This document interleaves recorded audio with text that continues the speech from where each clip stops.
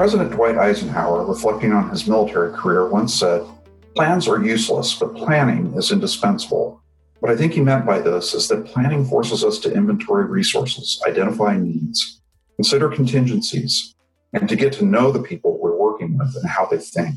Then when the unforeseen happens, as it always does, we have a better idea of alternatives and can work more easily with our teams to make adjustments.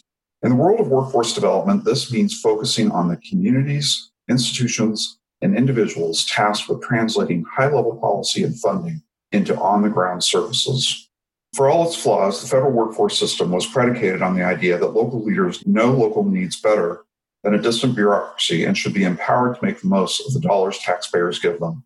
Workforce boards are expected to lead their communities in cross-sector collaboration and information gathering to find gaps in the labor market and create training options to help workers and employers fill them. In workforce lingo, this is called building sector strategies. Unfortunately, a variety of factors have bogged down many local workforce leaders, pushing them away from innovation and toward maintenance of the status quo. As a result, the system's objective of empowerment and innovation often goes unrealized. But every once in a while, we find an exception, and that is the topic of today's episode. My guests today on Hardly Working are Tamara Atkinson, Drew Cheverly, and Greg Compton, three local workforce and education leaders in Austin, Texas. In 2016, these three brought local leaders together behind the Austin metro area Master Community Workforce Plan. Tamara Atkinson is the CEO of Workforce Solutions Capital Area, the local workforce development board in Austin, and the chief architect of the Master Community Workforce Plan. Drew Cheverly is the former senior vice president for policy, advocacy, mobility, and talent at the Austin Chamber of Commerce. And Greg Compton is the associate director of the Ray Marshall Center for the Study of Human Resources, an affiliate of the LBJ School of Public Affairs at the University of Texas. I'm also joined by AEI adjunct fellow Mason Bishop and Caleb Seibert, my former research assistant, who collaborated on a recent case study on Austin's efforts. In this episode, we discuss the origins and impact of the plan, the importance of collaboration across sectors in workforce initiatives, and the role of independent research and local data collection in shaping workforce practice. We also discuss the challenges the local workforce system faces in the COVID moment and hear unique insights about how Austin's leadership is adapting to address those challenges. Tamara, Drew, Greg, thanks for joining us on Hardly Working this morning. We appreciate your getting up early in Austin to have this discussion about the sector strategies in Austin report. Really looking forward to engaging with you as well as Mason Bishop and Caleb Seibert, who worked closely together in creating this report and hearing about its history, why you did it, what were some of the things you were thinking about, where you think it's headed, and what we've learned so far from the project. So we're going to start out with Tamara, and she's going to give us a description of the Austin metro area Master Community Workforce Plan. Why did Austin go down this path? What was the impetus? Well, I'll start with two words: optimize impact. Prior to the Master Community Workforce Plan, we really had a scattershot approach to workforce development, and we had a hard time measuring collectively as a community our impact. But I want to briefly, Brent, take you back in time a little bit and describe an Austin to you before COVID and even before the Master Community Workforce Plan. If magazines gave out bumper stickers for success, Austin would have filled up an entire back of a bumper and a back window with best of stickers. Austin was hot. Our economy was on fire. We had 59 straight months of unemployment that was below 3%.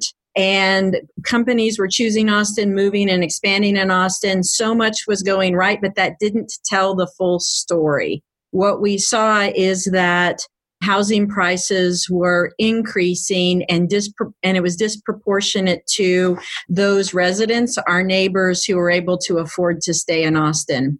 So we really decided that together it was time to come together with a common vision, a common agenda for how we were going to meet several goals in Austin to make Austin better and stronger for our community, to optimize that impact. So we had really three charges in creating the Master Community Workforce Plan. One was affordability. How do we keep Austin affordable for people to live here, and that helps economic developers and other business leaders bring companies in and grow their talent here locally. Number two, we wanted to meet businesses' desire for talent. We know that business, in order to grow, needed a skilled workforce and skilled talent, and so we wanted to focus there.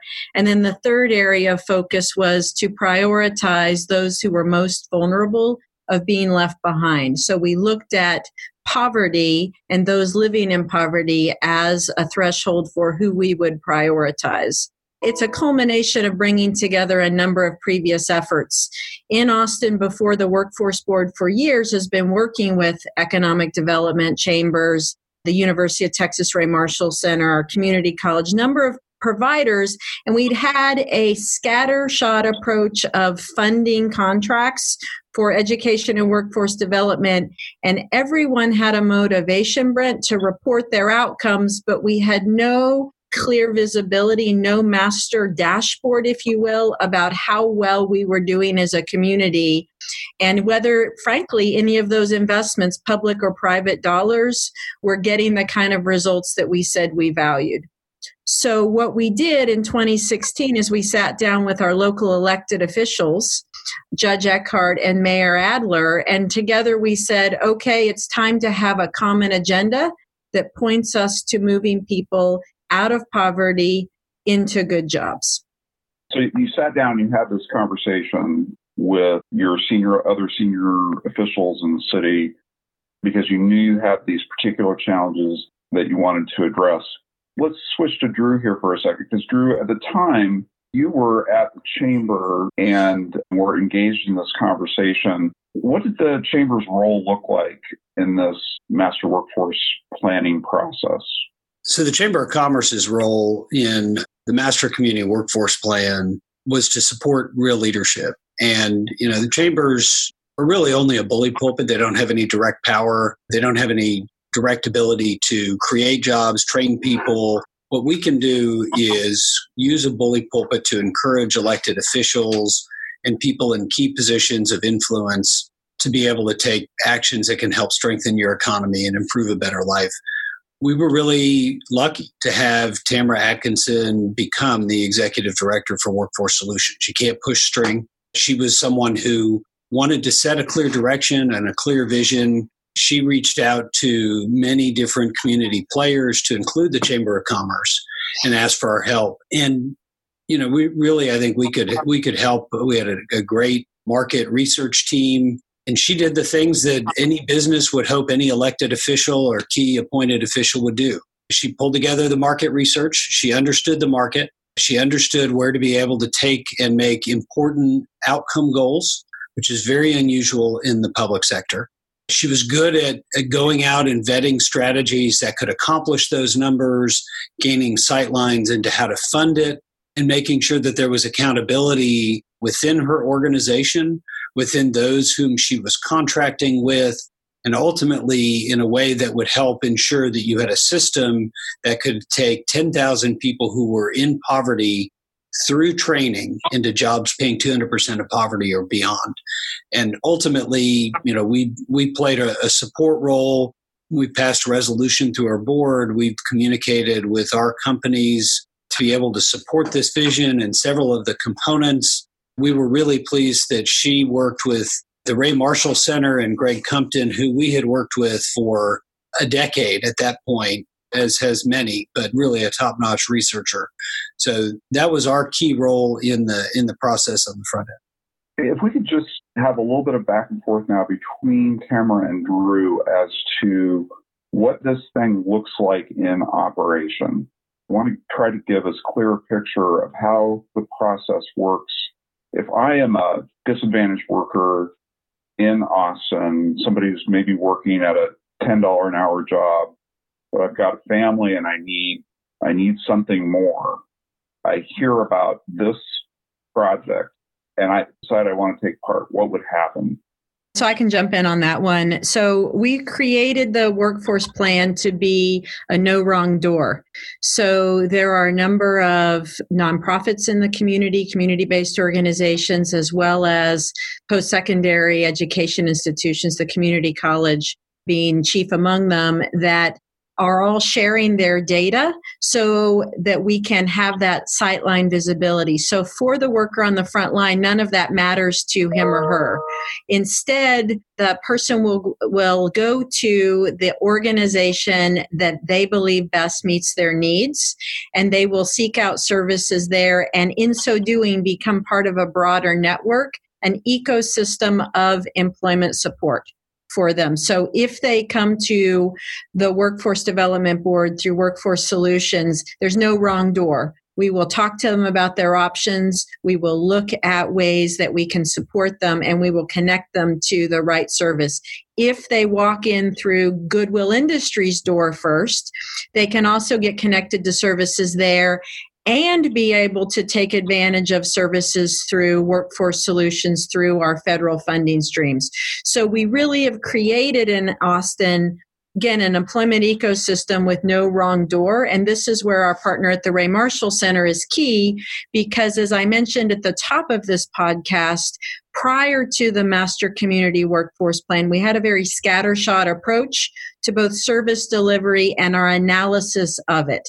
And so by bringing in an evaluation and assessment partner, we've been able to really braid together the data and the outcomes so that we can measure our efficiency.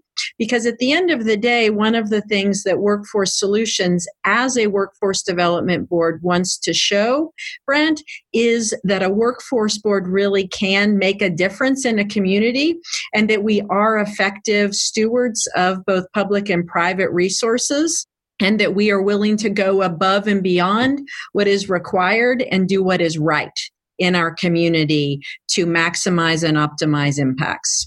So I think, if I recall correctly in reading and thinking about this, one of the distinctives of the approach is that it does set a pretty high bar for participation. Do you concur with that?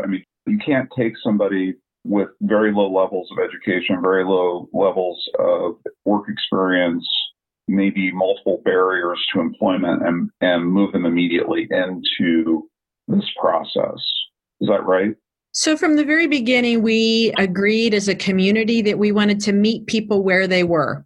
And so that means that some people are going to start at the adult basic education level, and that's going to be their on-ramp onto the superhighway that leads to that good middle wage job. And so if that's where someone is starting, if they're starting needing English as a second language or adult basic education services, we're going to meet them there. Similarly, if someone has some college, no degree, and re-enrolling and fast-tracking them to a credential is what they need, we're going to do that. So you are right that Austin's economy demands a level of high skills in order to meet our company's insatiable need for skilled talent. So we have been acting under a sense of urgency that speed and scale are important, but we never wanted to lose focus on the who. Who are we serving? In our community includes people that are starting at lower education levels. And the workforce plan is meant to recognize that for some people, it will be a fast track to their destination. For other people, it's a longer track. That is why we are in this for the long haul, because we know that for some people, there's going to be stops and starts. The value of working with an evaluation partner is that we are also in it for the long haul and can track outcomes month over month, quarter over quarter, year over year, 4 years to come, to be able to see the impacts we're having and recalibrate as necessary to ensure that we can move 10,000 people in this first iteration out of poverty and into those good jobs. So before we get to the evaluation, I just want to clarify, and maybe Drew, you can weigh in on this. What are the main sectors that Austin is trying to support industry sectors in terms of filling the talent pipeline to keep Austin growing? Yeah, so one of the really important things about a good leader is that you try new things. And Workforce Solutions created some sector level partnerships. They converted some old partnerships. And one of the challenges that Austin had frankly faced prior to Tamara's leadership was being able to listen to the pain that industry was feeling and then come up with an approach to try and address that pain. So I think too frequently in the chamber business and too frequently in workforce business, you'd convene employers, they would tell you what their pain is, and then you'd meet a second time and they'd say, hey, tell me more what your pain is. And they didn't do the hard work of translating it into a scope of intervention that could help to address your pain. And Tamara and her team did that really well. And they attempted to deepen the advanced manufacturing pipeline with an effort they did called TRADA, where they did some geofencing of advertising specific to certain zip codes. They did some mass media advertising in partnership with KView and Texas Mutual. And they garnered several thousand people in those zip codes who raised their hand and said that they wanted to be able to upskill. They wanted to go into some traditional occupations. And she worked upon the supply chain so that they could do fulfillment and advanced manufacturing. She worked in the healthcare sector to be able to identify ways in which we could generate additional people that were at the technician level. There's always a need for registered nurses. There are multiple ways that you can address that, but for the rad techs, for the med techs and others, she created a group of people grounded in business who are identifying mechanisms to help get people through these less than a associate degree, but still a good paying job. And I think that's really a lesson for most workforce boards out there is it's not just about listening to employers. It's not just about asking them their opinions. It's about then taking that information and coming back with a 60, 70% solution and saying, what do you think on this? And then I'll go rev it back up and I'll bring it back to you again and we'll get to 80 or 90, not to let the enemy of the good, to start, to learn, to figure out what's gone right, figure out what's gone wrong, and then to try something new again. And I think that's what's important about leaders is that they attempt to solve problems in partnership, and then they continue to say what went right, what went wrong, and to keep going. Terrific. And that's a great segue to Greg. You are leading the effort on evaluation of this project at the University of Texas.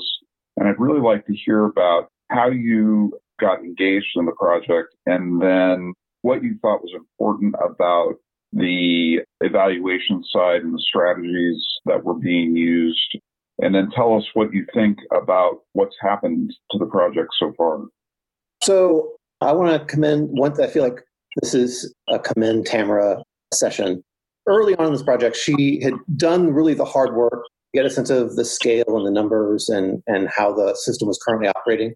But she also wanted to have a baseline report where she sort of looked at the hard numbers using the data that the Ray Marshall Center has access to. And so she initially came to the center. We were currently working on another sort of similar project with Travis County. And so I think it made natural sense for her to sort of reach out to us. And particularly for me, part of the reason I'm so interested in the project is my research focuses on longer term solutions to poverty.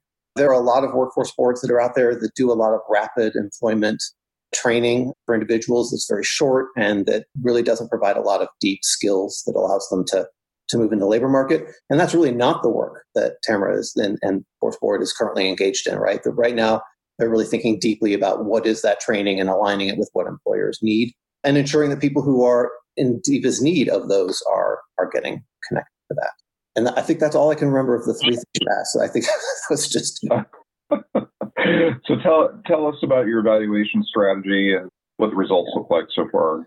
Yeah, so first, just the evaluation strategy here was to collect from a lot of different organizations. So this includes something like 10 or 15, maybe even, data sharing agreements with various organizations, gaining access to their data in terms of their enrollment and completion, individual level data that allows us to link to Texas unemployment insurance wage records. And that's sort of how we determine whether someone is employed and what their earnings are. We get that information for every quarter for every person in the state of Texas at the Ray Marshall Center. And so it enables us to link that and sort of use administrative data to really look how effective these programs are. And I say that because it's particularly important. A lot of training programs, their evaluations, in quotes, are based on individuals indicating that they are employed. right? Which is fine, right? That's good information, but there's not a sort of clear sense from administrative. They don't get access to that administrative data. So the administrative data sort of removes any incentive. So an individual might decide, like, I'm going to say that I'm employed with there, or they might increase the earnings that they're saying just when they're reporting that directly. So this enables us to get real access to what's really going on.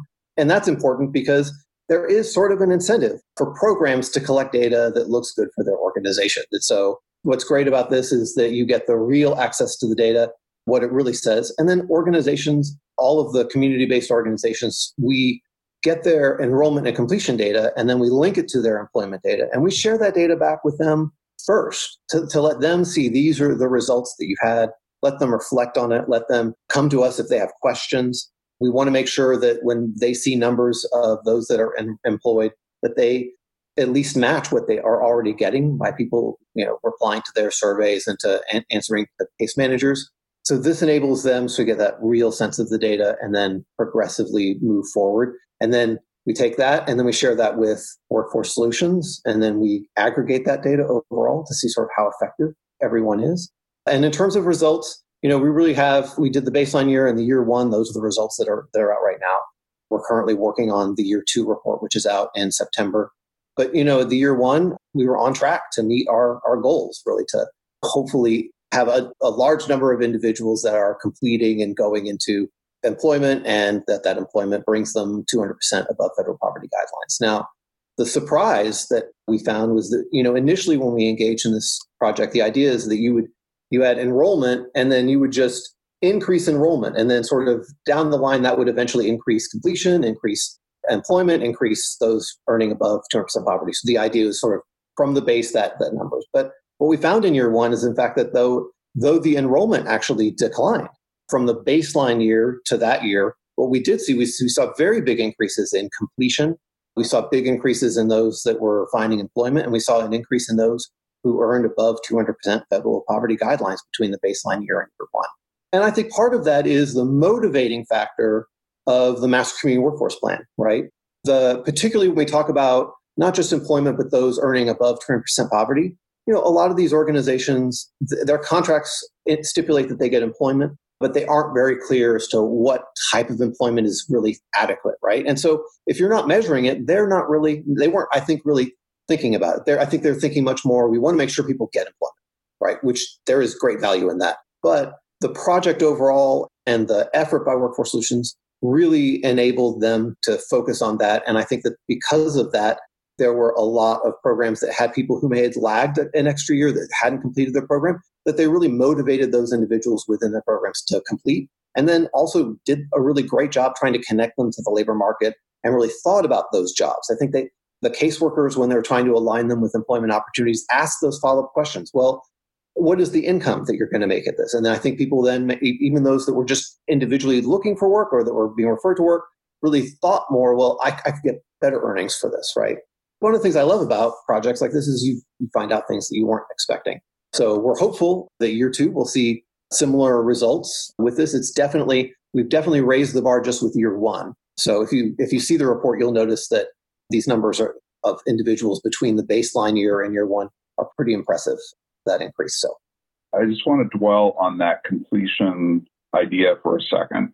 Completion is the biggest problem in some ways in workforce development, especially for disadvantaged, less skilled workers.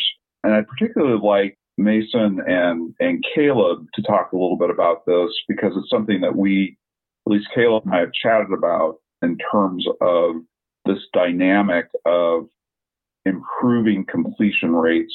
Maybe Mason can talk about what are the challenges that he's observed in the system, particularly on the community college side, where a lot of this training for this project is actually happening. And if Caleb could maybe share with us some of his observations about the role of the community-based organizations.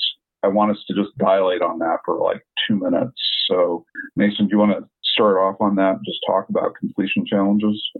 Yes, absolutely, Brent. And one thing Tamara touched on as part of one of their goals is how do you help those individuals at the lower income with barriers to employment, generational poverty, and frankly, I think a lot of times when it comes to post-secondary training and education, one of the real challenges is if you come from a family that really has no experience or attachment to post-secondary education, it could be a very overwhelming process. Just applying for financial aid is intimidating enough, never mind figuring out how to register for classes and all the other kind of myriad of things that you have to do just to get enrolled. And when you look at a lot of data nationally, persistence is a big problem between year 1 and year 2 at community colleges.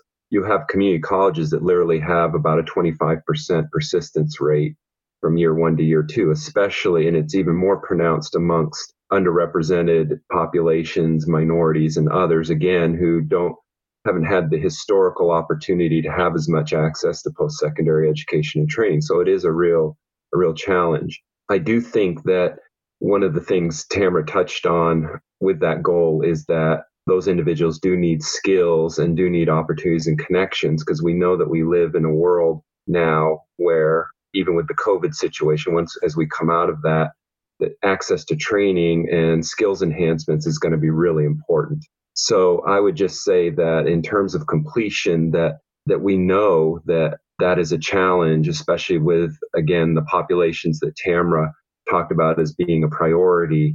And so I think having that enhanced focus on services and supports that help individuals both access post-secondary education, but once they are in it, support those individuals in being able to continue and complete.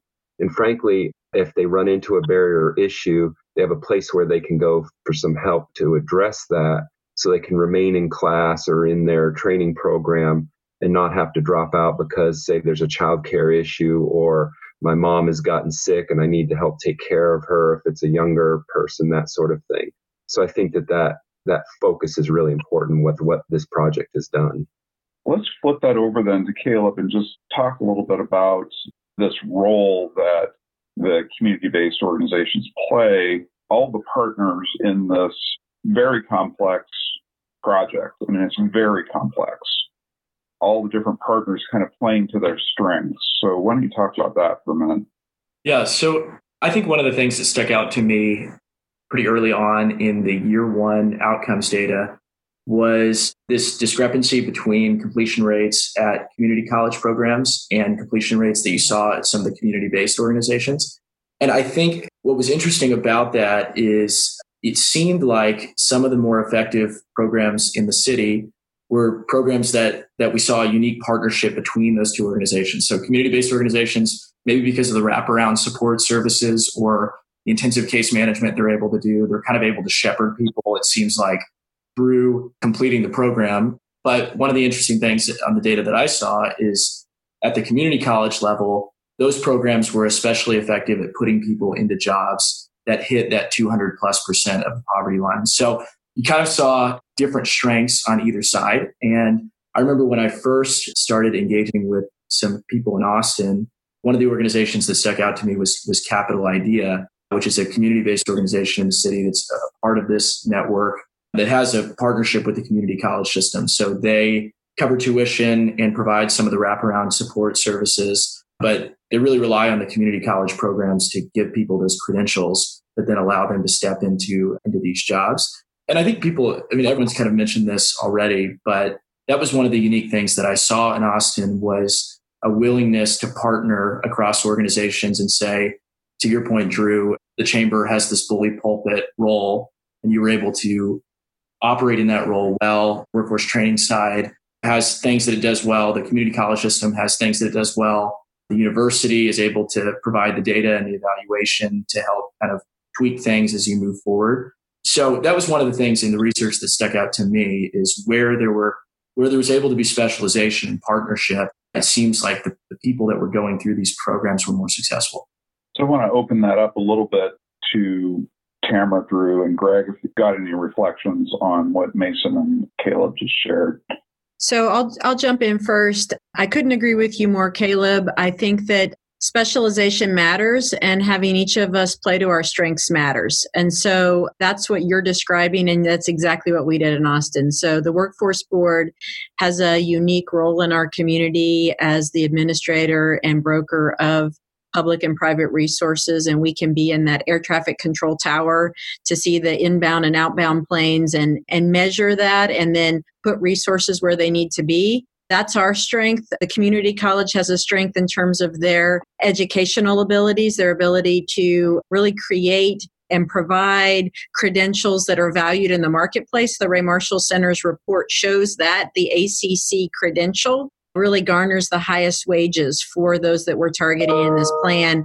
And to Caleb's point, our community-based organizations provide a really invaluable safety net in the community. They create that personalized relationship with the individuals we're targeting in a way that the community college can't always do. It's not really what they're set up to do. So each of us playing to our strengths, working with economic development, the Chamber of Commerce and others on the business relationships. The sector partnerships are key, and we really haven't touched on that a whole lot in this yet. I mean, both Drew and Mason have talked about it some, but I think that really emphasizing looking at where we've got existing organizations that work with our business community and how we galvanize that sector-based strategy approach, I think that has really helped us learn what we've learned so far in version 1.0. We're well into 1.0, as Greg said, and the data has been looking promising pre-COVID. And so we are encouraged, but guys, this is just the beginning. Austin's not going to stop, and it's not because anyone's telling us we have to. It's because this is the right thing to do to lead in our community and frankly we hope to show the rest of the state and the country how to come together as a community, set a common vision, and drive toward it with measurable results. Drew or Greg, if you have anything you want to add to that. Yeah, this is Drew.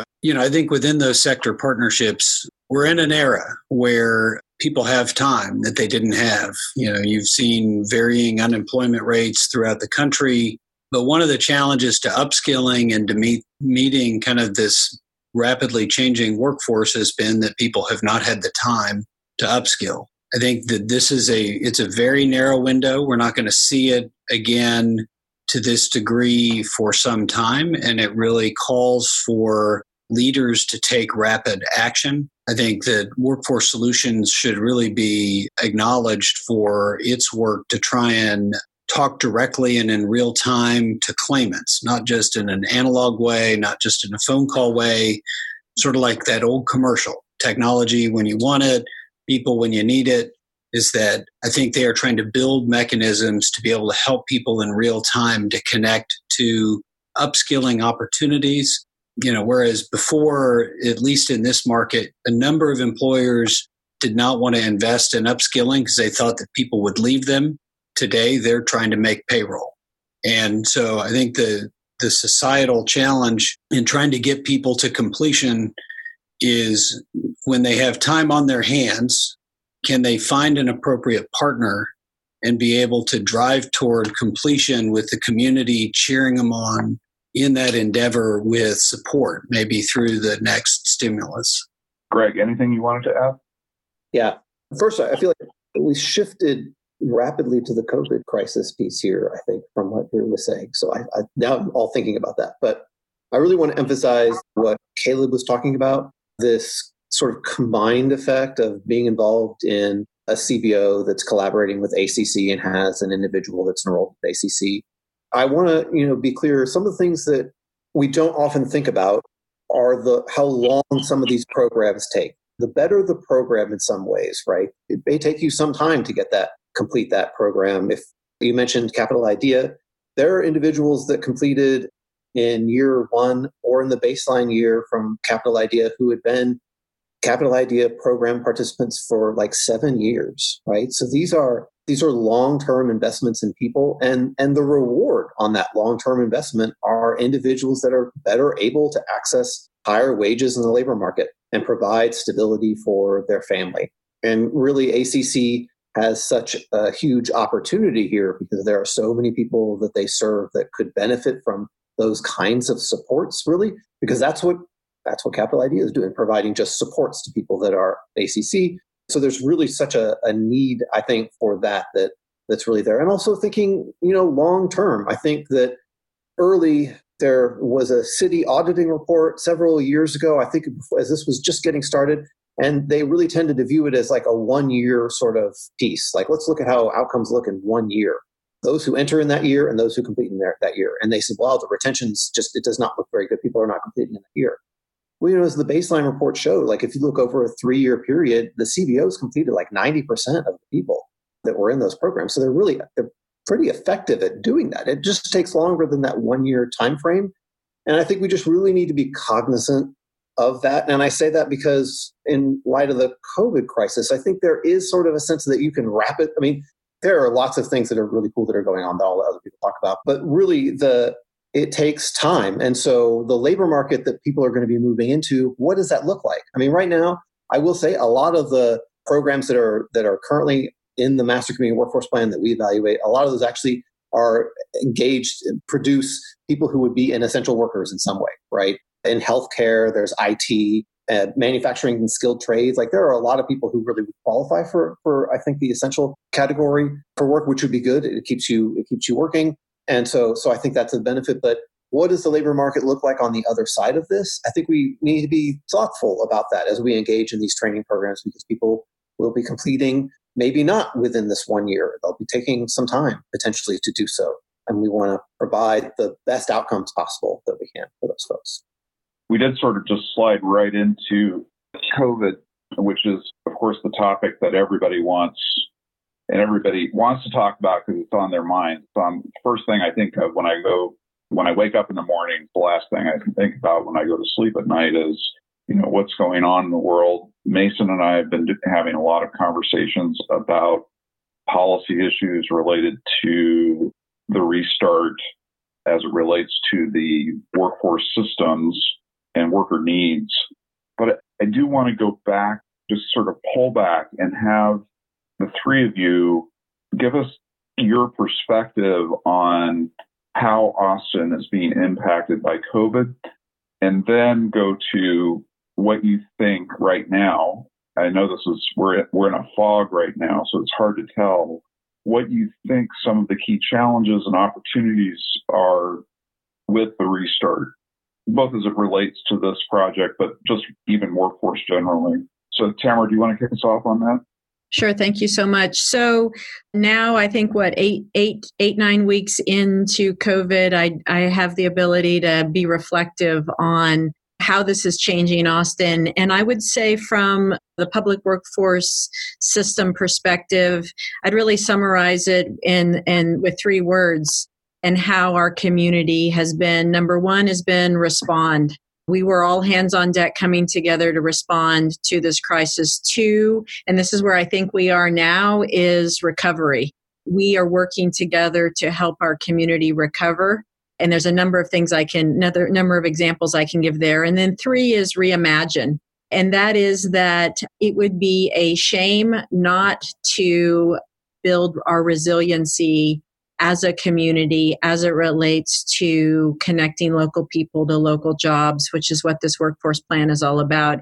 If we didn't take the reality of our environment now as a result of COVID and use it to reimagine how we should and could be better serving our most vulnerable in our community. So I can give Mason and Brent and Caleb, I can give more examples in that, but I'd love to have Drew and Greg also be able to chime in.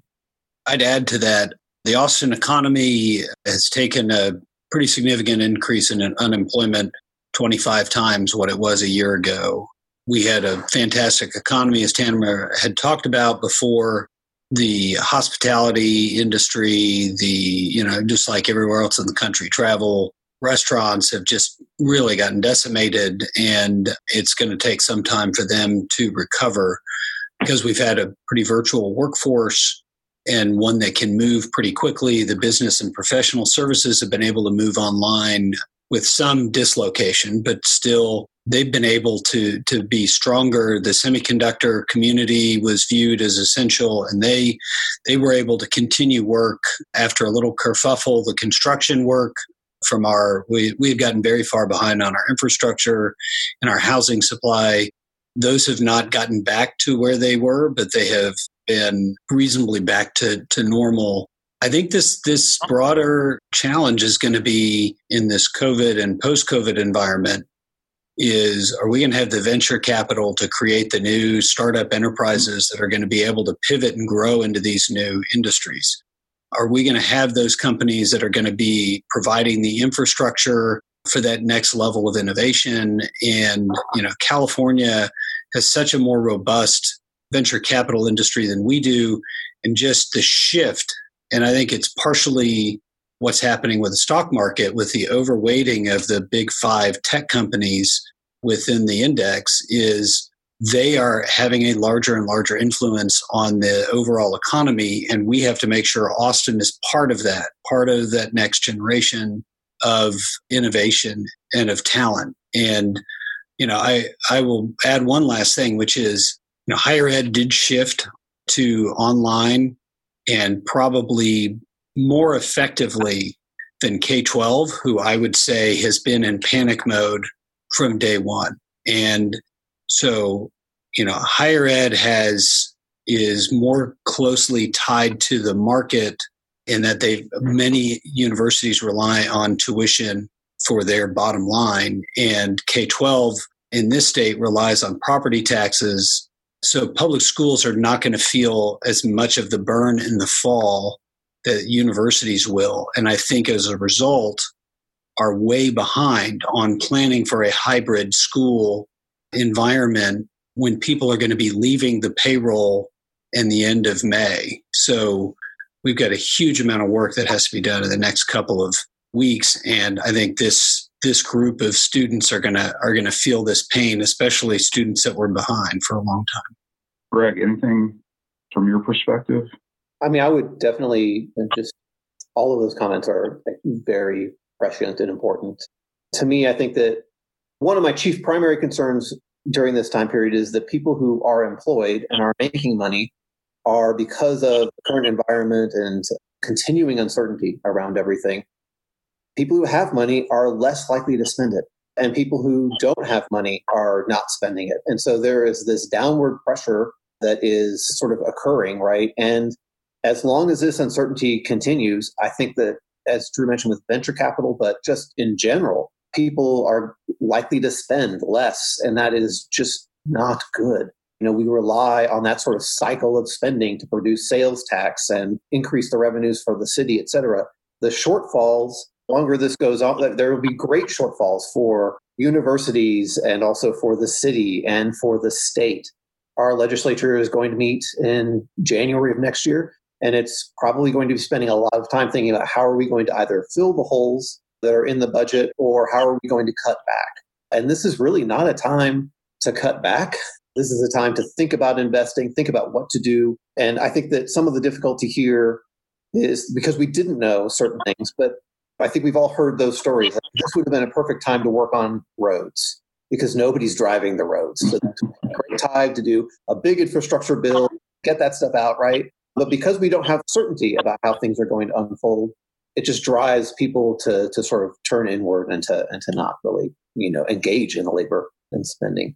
This is such an American thing, I think, in a way. When you think about it, we've been in this where we are now for 2.5 or 3 months, and there's an impatience to let's get on it. Let's get started solving these problems. That's a great thing. That impatience is really important in terms of people thinking forward and trying to get there. So I appreciate your kind of hitting that note of, let's not waste this time. Let's figure out how to use it. That's really, really important idea. I know that both Mason and Caleb were trying to signal me earlier that they wanted to get in. I'm sorry I didn't reach back to them. As the principal authors on this report, I want to make sure that we've really pulled out the important stuff that readers need to pay attention to, policymakers need to pay attention to. I'd like to make sure that both of you, both Mason and Caleb, have a chance to get back in here and cover anything they particularly want to highlight in the report. Yeah, one of the questions I had, which we touched on briefly, but in some ways may be a good summation of this conversation, is obviously in the title of the report and in the report itself. One of the things Caleb and I really tried to emphasize is this term sector strategies, and our belief that often in the workforce development field, we throw a lot of terminology around and then never really define what that terminology means. So one of our real goals of this case study was to look at the term sector strategies. We offered a definition of that, which is really how do you shrink the gap between the demand and supply for labor using demand-driven career pathways.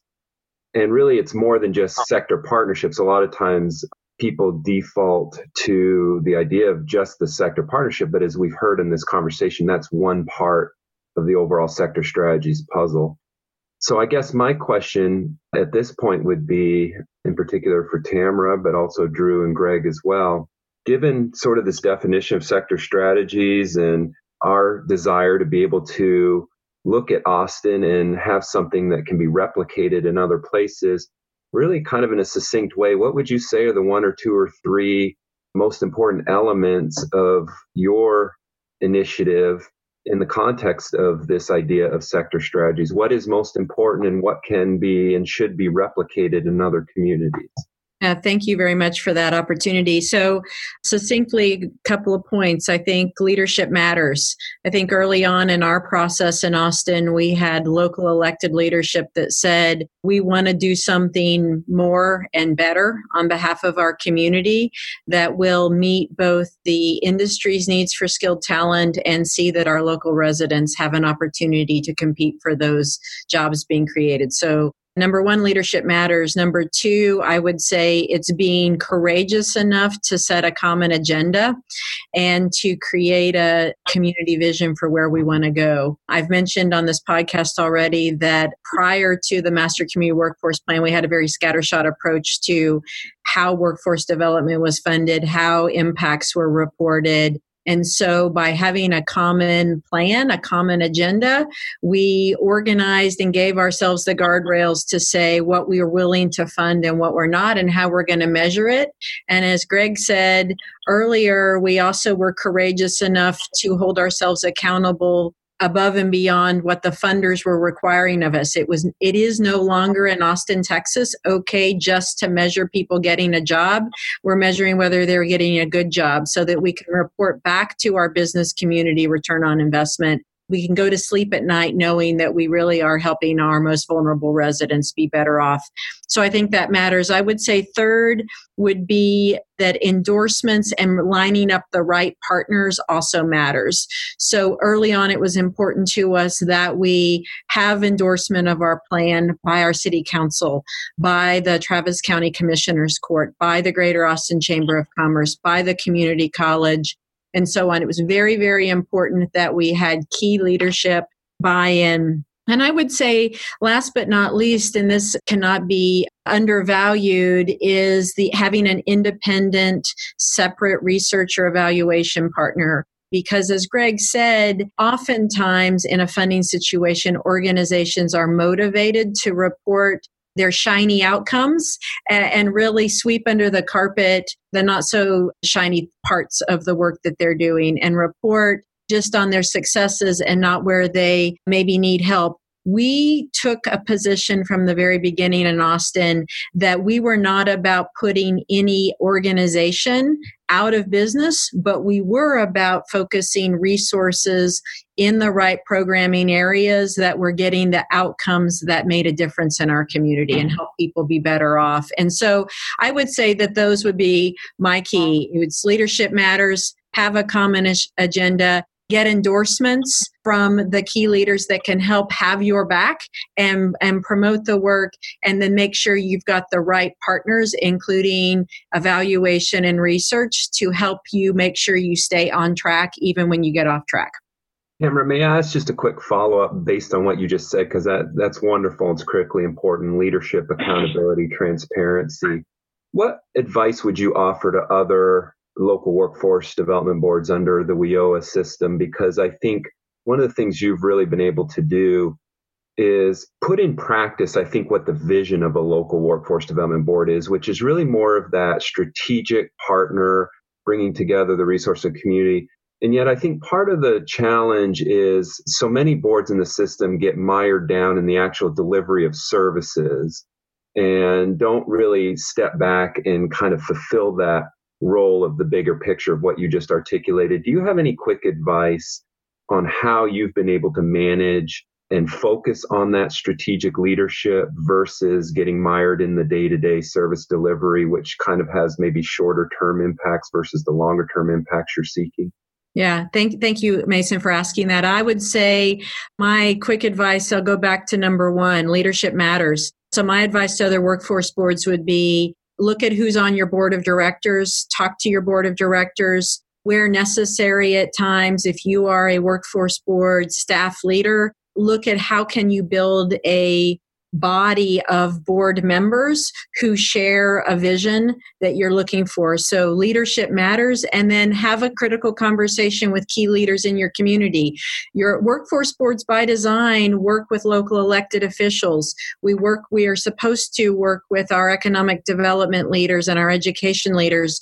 So my advice would be look at your workforce board, those who are your bosses and really meant to be representative of your community, galvanize and unite their vision toward being more and better as an organization to meet your community's needs, and then work with your leadership in your community and see if through those conversations you can surface what that common agenda is for your community that makes sense to bridge that gap between what businesses are demanding in terms of skills and what those organizations charged with training up the workforce, close that gap, as you said, and really live that vision of a sector strategy and sector partnership.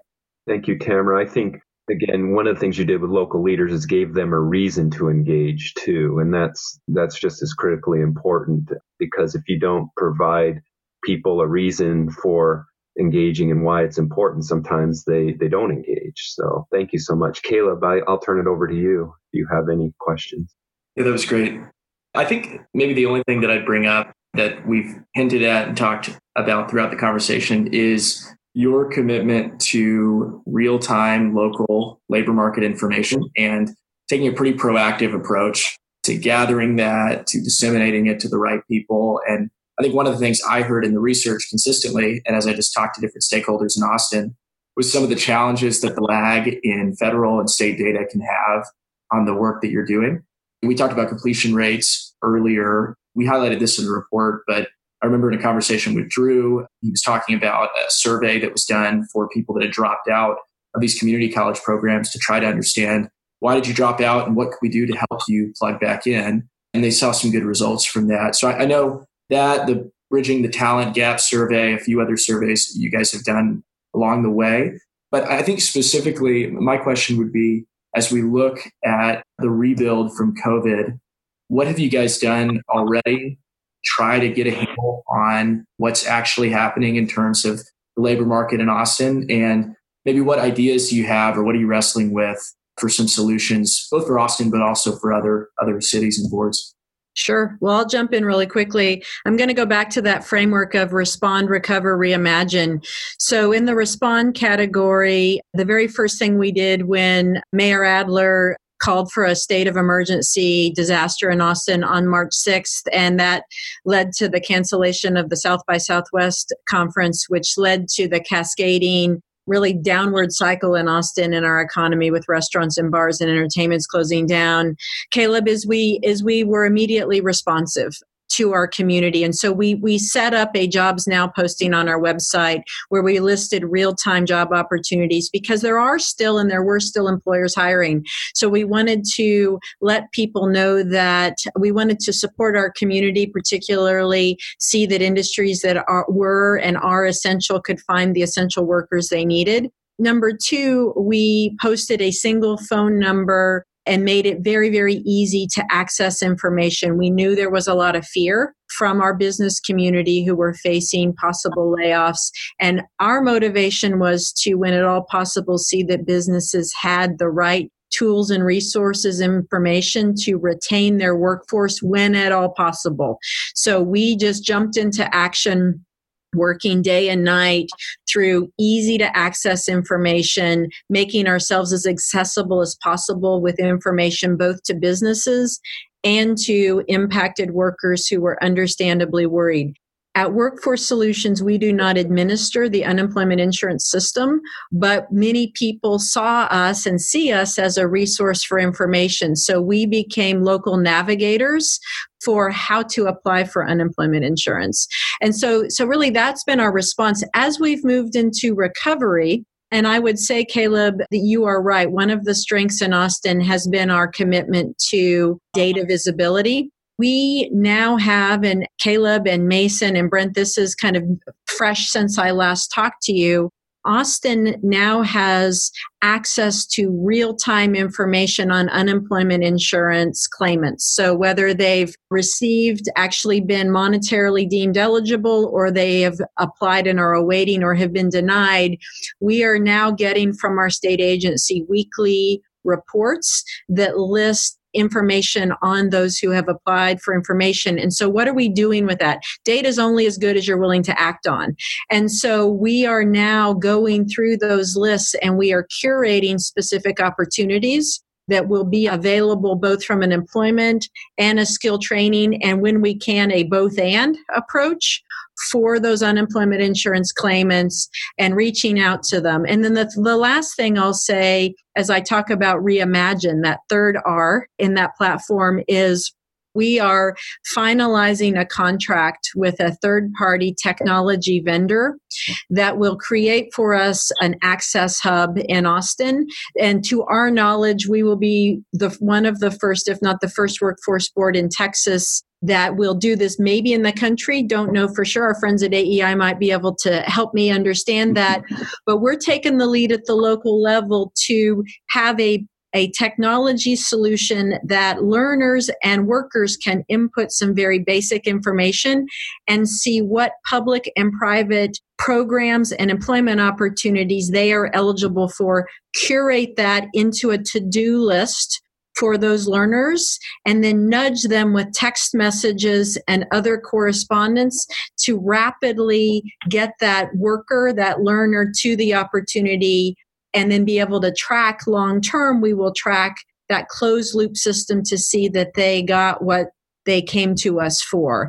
And so we expect to be able to braid into that tool this unemployment insurance claimant information so that we can use data analytics to look inside that data set and be able to focus and individualize the contact we make to the claimants based on the opportunities that they are looking for in our community. So I think that Austin is doing everything we can to really see that we reimagine a community that can come out of this disaster and this crisis much stronger from a sector strategy approach in how we continue to meet our business's need for skilled talent. That's terrific. And I think that's a great place for us to wrap up. With that, we'll say goodbye. I look forward to hearing more about your project in the future. Thank you for the opportunity. You bet. Thank you. This was great. Thank you for joining us on this episode of Hardly Working. I'm your host, Brent Orrell, and I hope you tune in next time to learn more about the state of workforce development in America. Be sure to like and subscribe to our podcast. Let us know at vocation@aei.org if there are any topics you'd like us to cover. As always, we hope you find the job that fits so well it feels like you're hardly working.